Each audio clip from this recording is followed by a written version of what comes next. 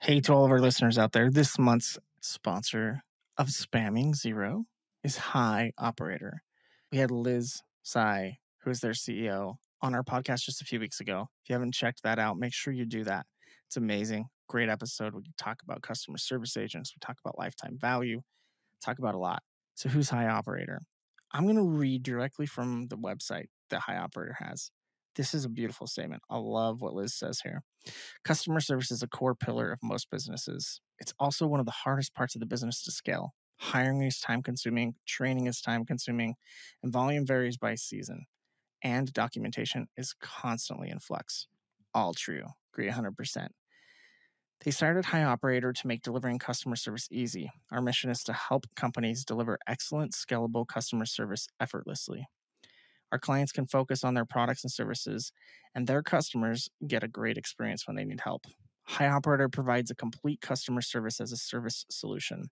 Through the power of High Operator's human plus AI technology, client conversations are handled faster and more accurately. The end result, they deliver amazing customer service, making companies and their customers happy. That's why they exist. That came directly from Liz. Here's some other fun little stuff that I really like that they do. Some value add here, right? So train us once. We handle all the recruiting, hiring, and training moving forward. Never have to deal with another classroom retaining or headcount headaches. They say that send us conversations, send us tickets. We pull the tickets automatically from your preferred CRM, and then you have full control over how and when those tickets are used. Another one, paper resolution. This is something we do at Flip as well. Charge for the conversation that we actually solve. No onboarding fees, no hourly rates, pay for what you use. This is High Operator. They're this month's sponsor. I'm James. And I'm Brian. And this is Spamming Zero.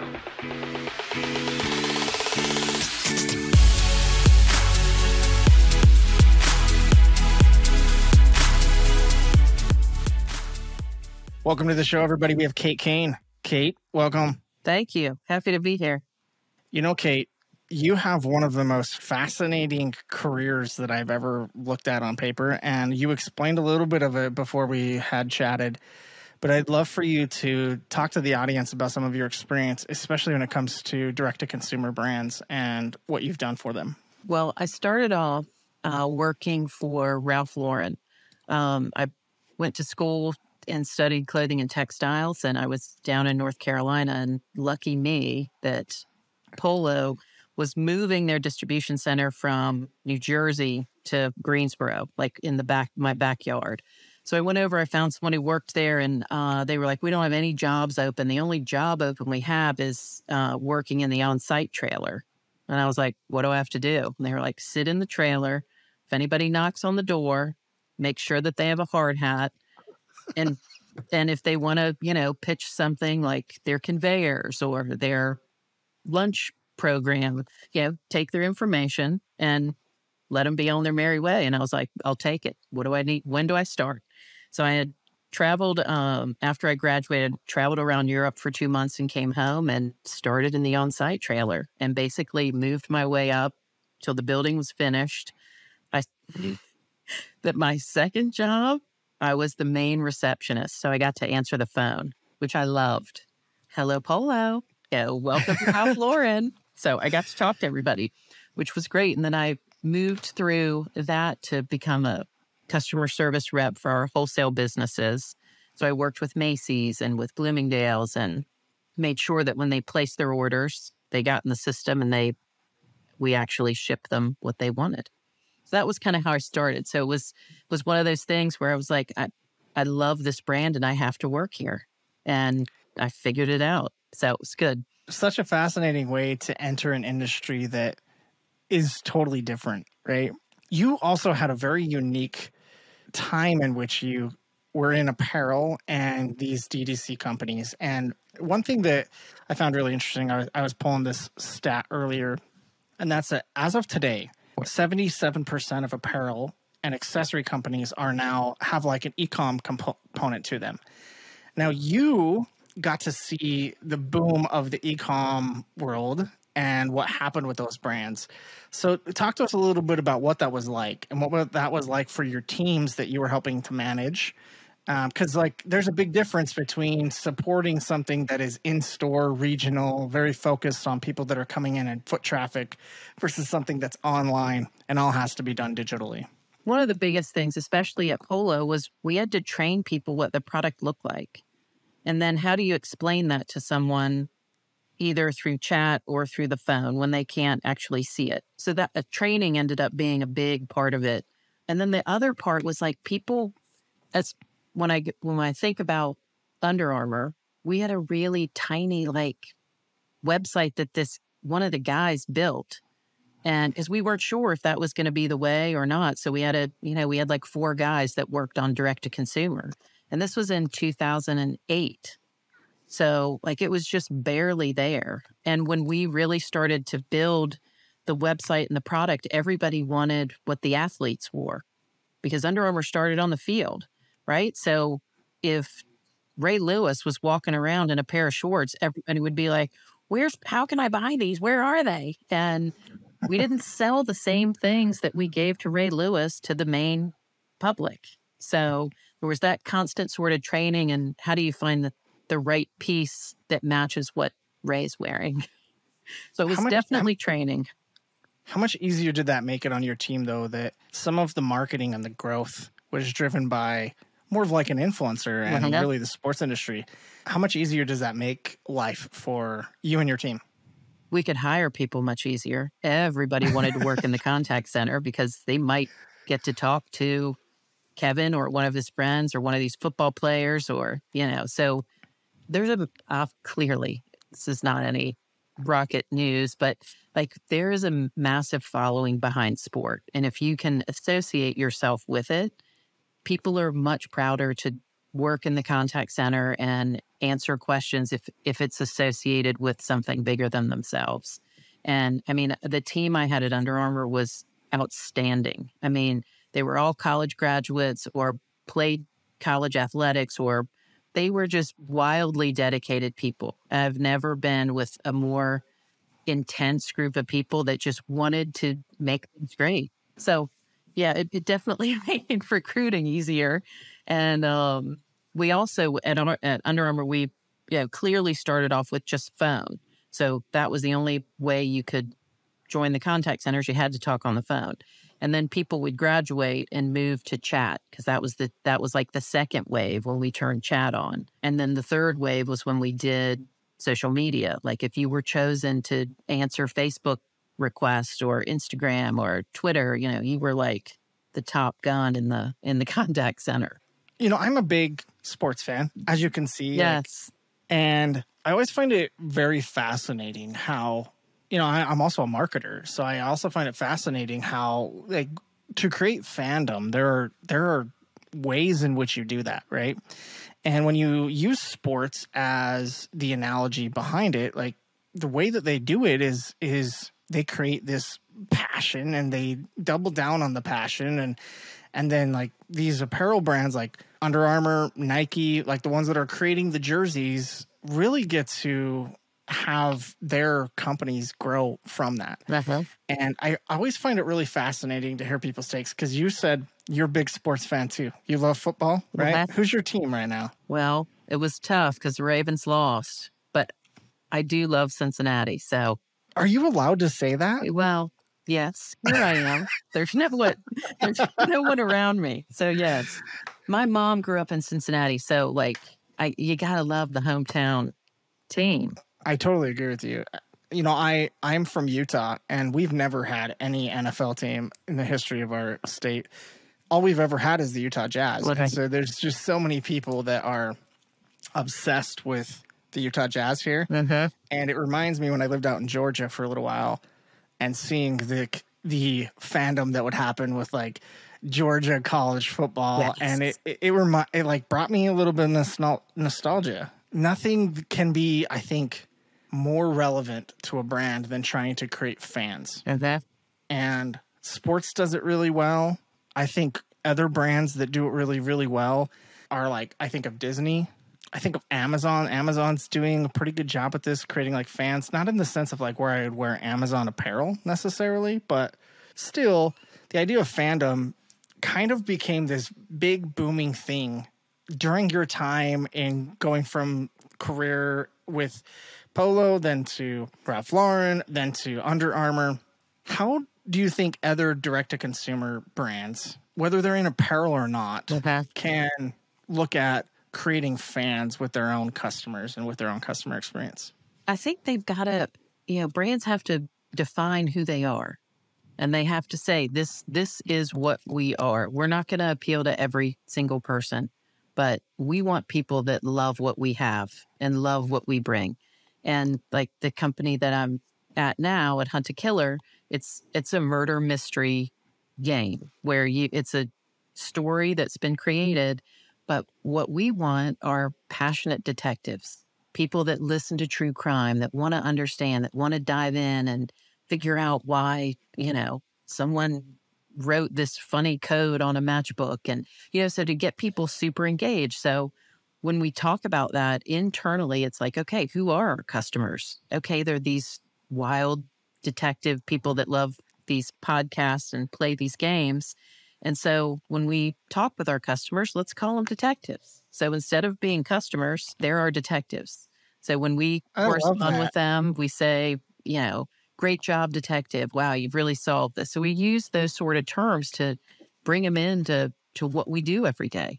So I think you have to stand for something. Like at Under Armour, it was we make you great when you go play your sport, whatever it is. If it's walk into the mailbox, you're going to look great and feel great. And here, like if you're going to buy our game, you're going to play it and you're going to figure it out and you are going to be, you're going to solve the mystery and it's going to be fun.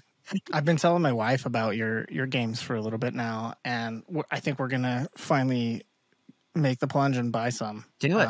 It's so interesting because, with the age of, I would say, however we want to coin this, but like more like content consumption, all the stuff that's on Netflix and being able to stream, all the stuff that's on YouTube, being able to stream those things, the podcasts that exist today, the content consumption that exists in today's world, believe it or not, some of the most popular stuff is actually around like the mystery and the discovery of like these serial killers. Like there are podcasts that are doing so well about this. Well, my family's totally into it. We've got Deborah Norville basically nonstop playing. All my kids have seen the Dahmer thing. Which was creepy as heck. Holy smokes. I couldn't watch it. So, yeah, it is. We had to shut it off too. It was a little too much for me and my wife. Yeah, it is great. Like that's a whole big subculture. I mean, during the pandemic, our business went nuts. Because everybody was home. What are you going to do? Well, let's play a game. Let's try this. In between, what was that other Tiger King? Was it? Oh, yeah, Tiger King.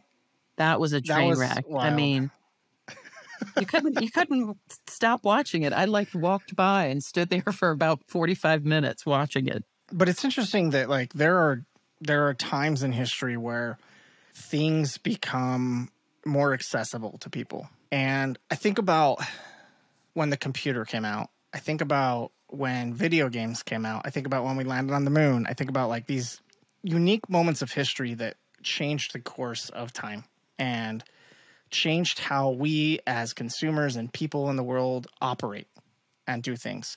And I think we're seeing one of those moments happen right now with AI and automation.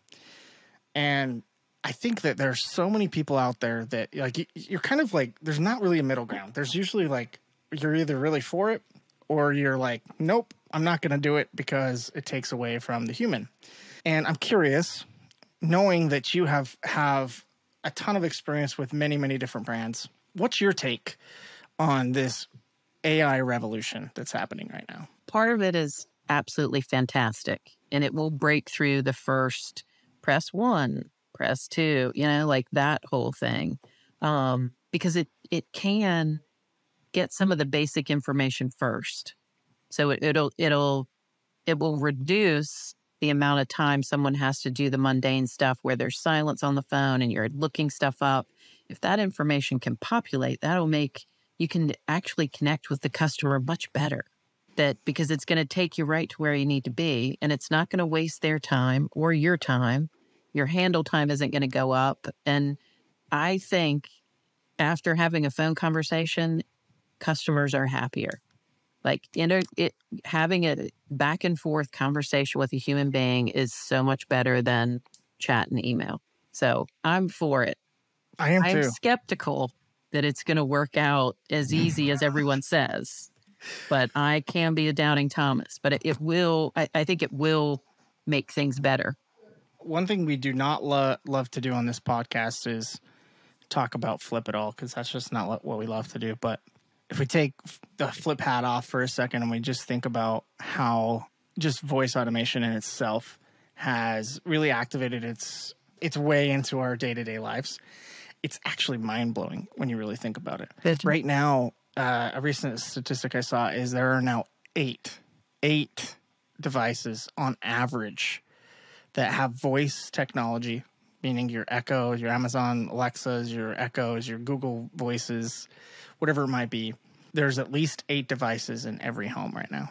And looking at that and then seeing the projection of how people are searching through voice, and it way outperforms text, going to Google and typing something in. You say on your phone, like, hey, tell me this, tell me the restaurant that's closest to me. Yes. It's how people search.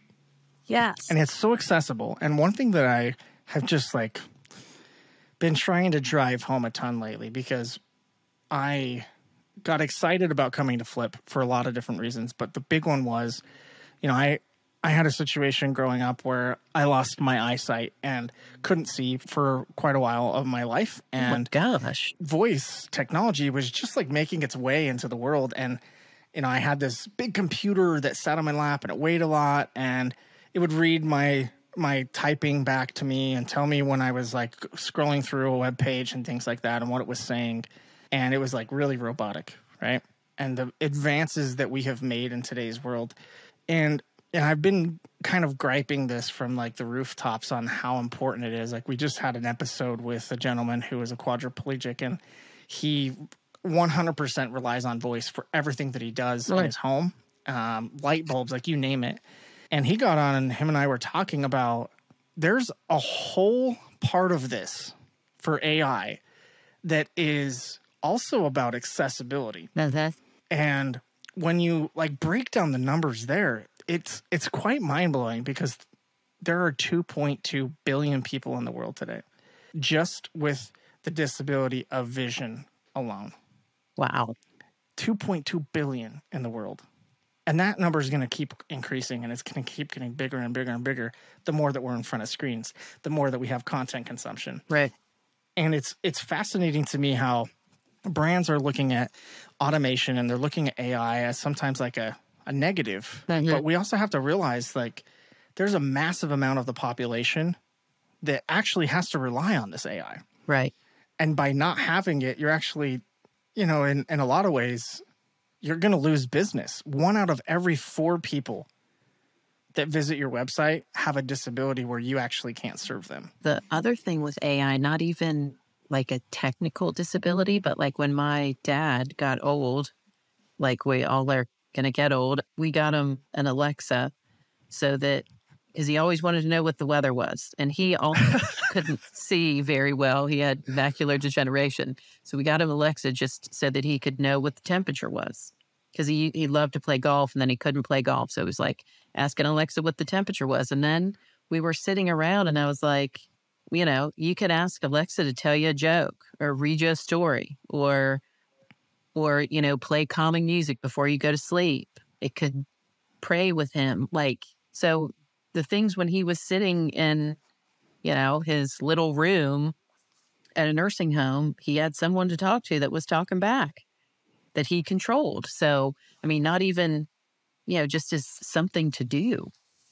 I tell you what, we have only scratched the surface. If you can imagine, like, we now leverage Alexa and Siri and Google Voice and all these things. We turn our thermostats on with it. We turn our light bulbs on with it. Some people turn their ovens on with it when they're like coming home from the grocery store, right? Preheat the oven.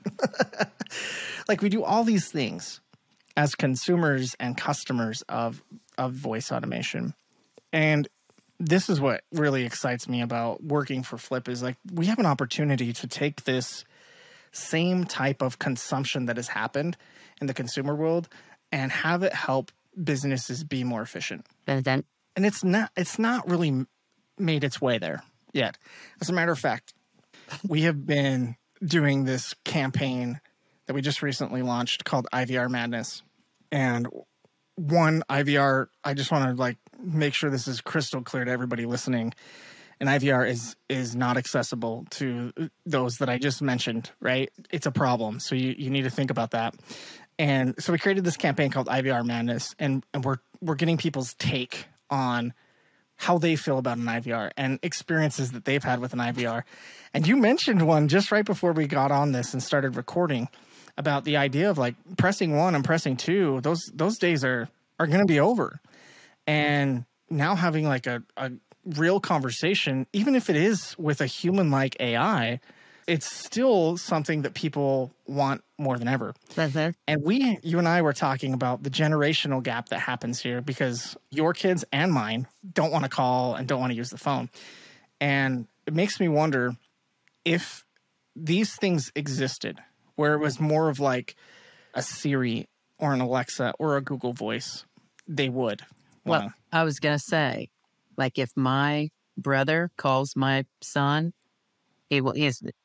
I'm busy. Like he doesn't want to talk to him on the phone. But if I say, what's 82 times 7? Hey, Siri, what's 82 times 7? And like, that's how they find out stuff. Like we'll be having dinner. We'll ask some question and if someone's like, blah, blah, blah, blah, and they'll get the answer. So they don't have a problem doing that. They just don't want to, talk. There's so much untapped potential here, too. I mean, if you think about it, the game of waiting on hold, right, and listening to music instead of actually, like, why don't you actually engage with the people that you have on the phone? You know it's still going to be the same amount of hold time, so do something with that time. Like, play a game with them and then make the game interactive so that you can get information from them to make their experience even better in the future, right? It's like Zappos. Press 1 if you want to hear the joke of the day. Which every time I called there, I would hear the joke of the day before I found out where my shoes were because I thought that was hilarious. It is, and that's the untapped potential from a brand perspective. That's how we now move from a consumption world into creating fans of these brands. You have had an incredible career, no doubt about it. You've been in some amazing brands. You've done some incredible things. I'd love for you to tell the audience, like, what are the 1 or 2 things that you are just super proud of across that career? First and foremost, just the opportunity to be a part of brands that are legends. I'm very fortunate that I made my way in and was able to stay and have some great experiences. Tell me 1 or 2 things that you like want to hold your hat on and you're like, you know what? Well, this is something I'm really proud of. So this was something that happened at Under Armour. I don't remember what year it was, but it was like December 22nd. And the holiday was going to fall over a weekend. And we did not know that there was like a built-in calendar between the website and the distribution center. So all the orders that we had placed like 2 days before Christmas got bumped to ship after Christmas. Like, I don't remember the exact number, but it was like 40,000 orders. It was a ton. So it's, the 22nd of December, and we're like, holy shit, we got to get all these out. So we called in the warehouse. We were like, don't print any of those orders. We're going to get them to the customer before. We brought in the IT team, and we were like, how can we do this? All hands on deck. I remember the Ravens were playing at home. So people came in from the Ravens game. That's serious stuff. Yeah, came in where you live. We had to basically recreate all the orders and ship them out. So some customers got double orders, and we didn't care. Like we were like, Kevin, we have to do this. Brought everybody in. We basically worked, through the night to recreate all the orders, to get everything out, and then to document the orders that we doubled. And so we called it the UA fumble. because we were like, we got to call this something. So we remember, like, when people call in and they say, I got 2 orders or I got this, well, we know. So all the orders said UA fumble in it. It was hilarious. But the whole team came together. We figured out what to do and we made people's Christmas. Like, we could have totally blown the whole thing. But to be able to rally and get the people necessary to make it happen and still have a good time doing it, we made it. And that's one of the things that, like, not that we saved Christmas, but we saved some serious upset people.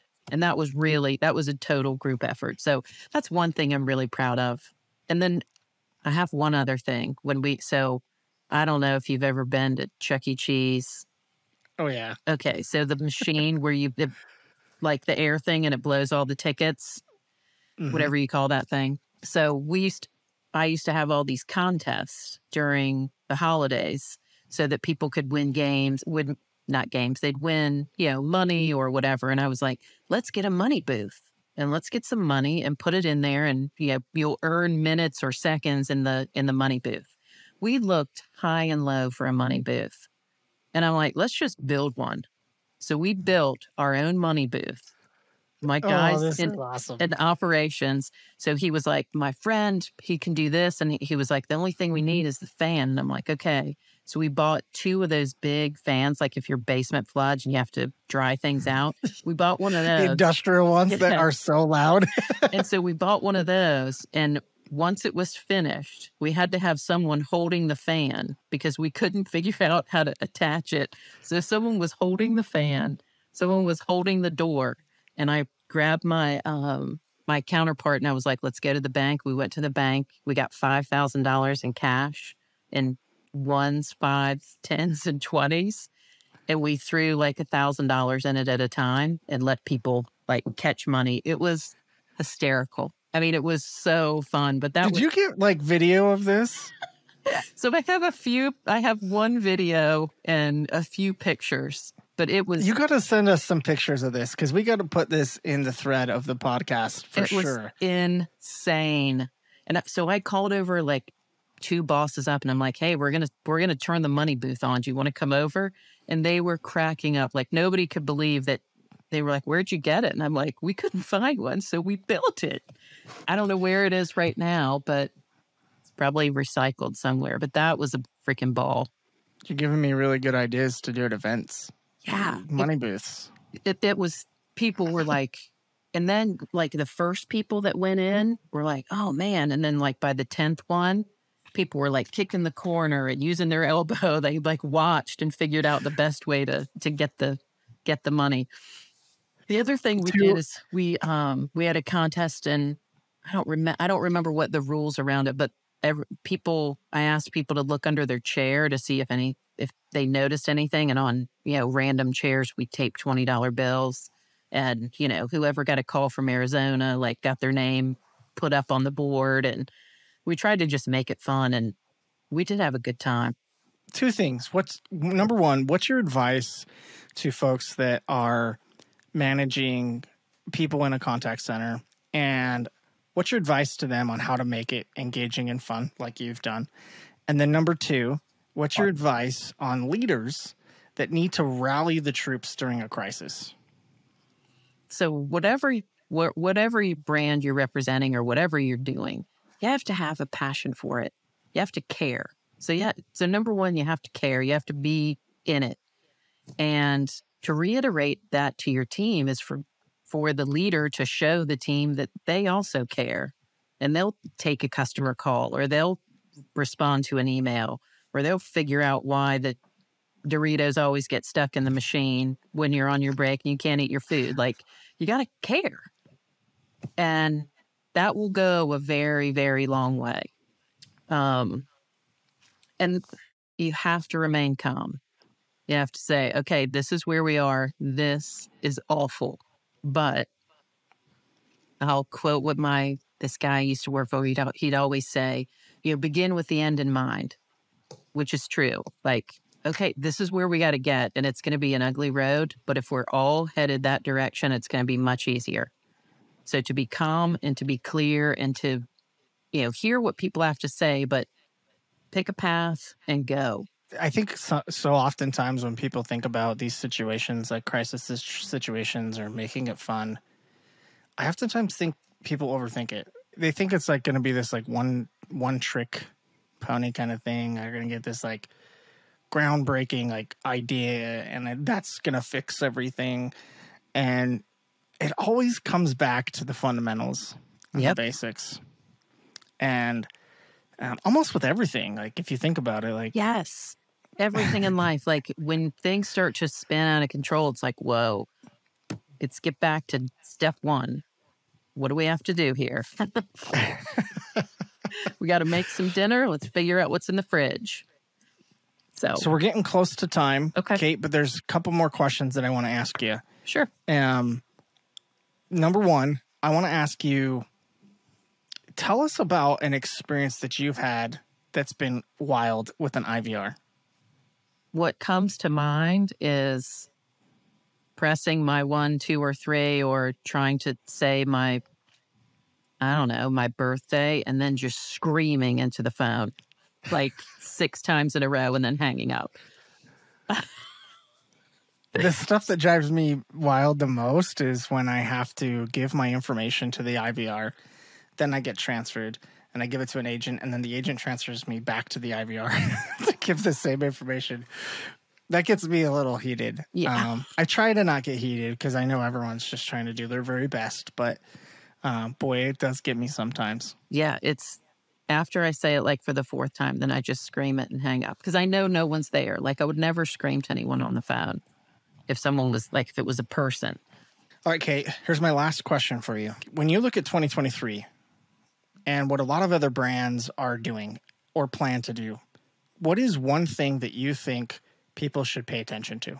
People need, again, to pay attention to their mission. What are they doing? What do they want to be? What do they want their followers and their tribe to be? What do they want to tell them to continue to be a part of it? And just not deviate from that. Don't try and be everything to everyone because you're not. And when someone's upset, if they're not part of what you're creating, then maybe they shouldn't be there, and that's okay. But yeah, live your truth. Like make sure that, and also make sure everyone knows what that is. And if you slip or slide or, try to bring something else in, make sure everyone knows how that's going to fit in. Sometimes I think brands and just folks that are managing the customer experience think that the only way to impact the customer experience or to create fans is to have it be flawless to begin with.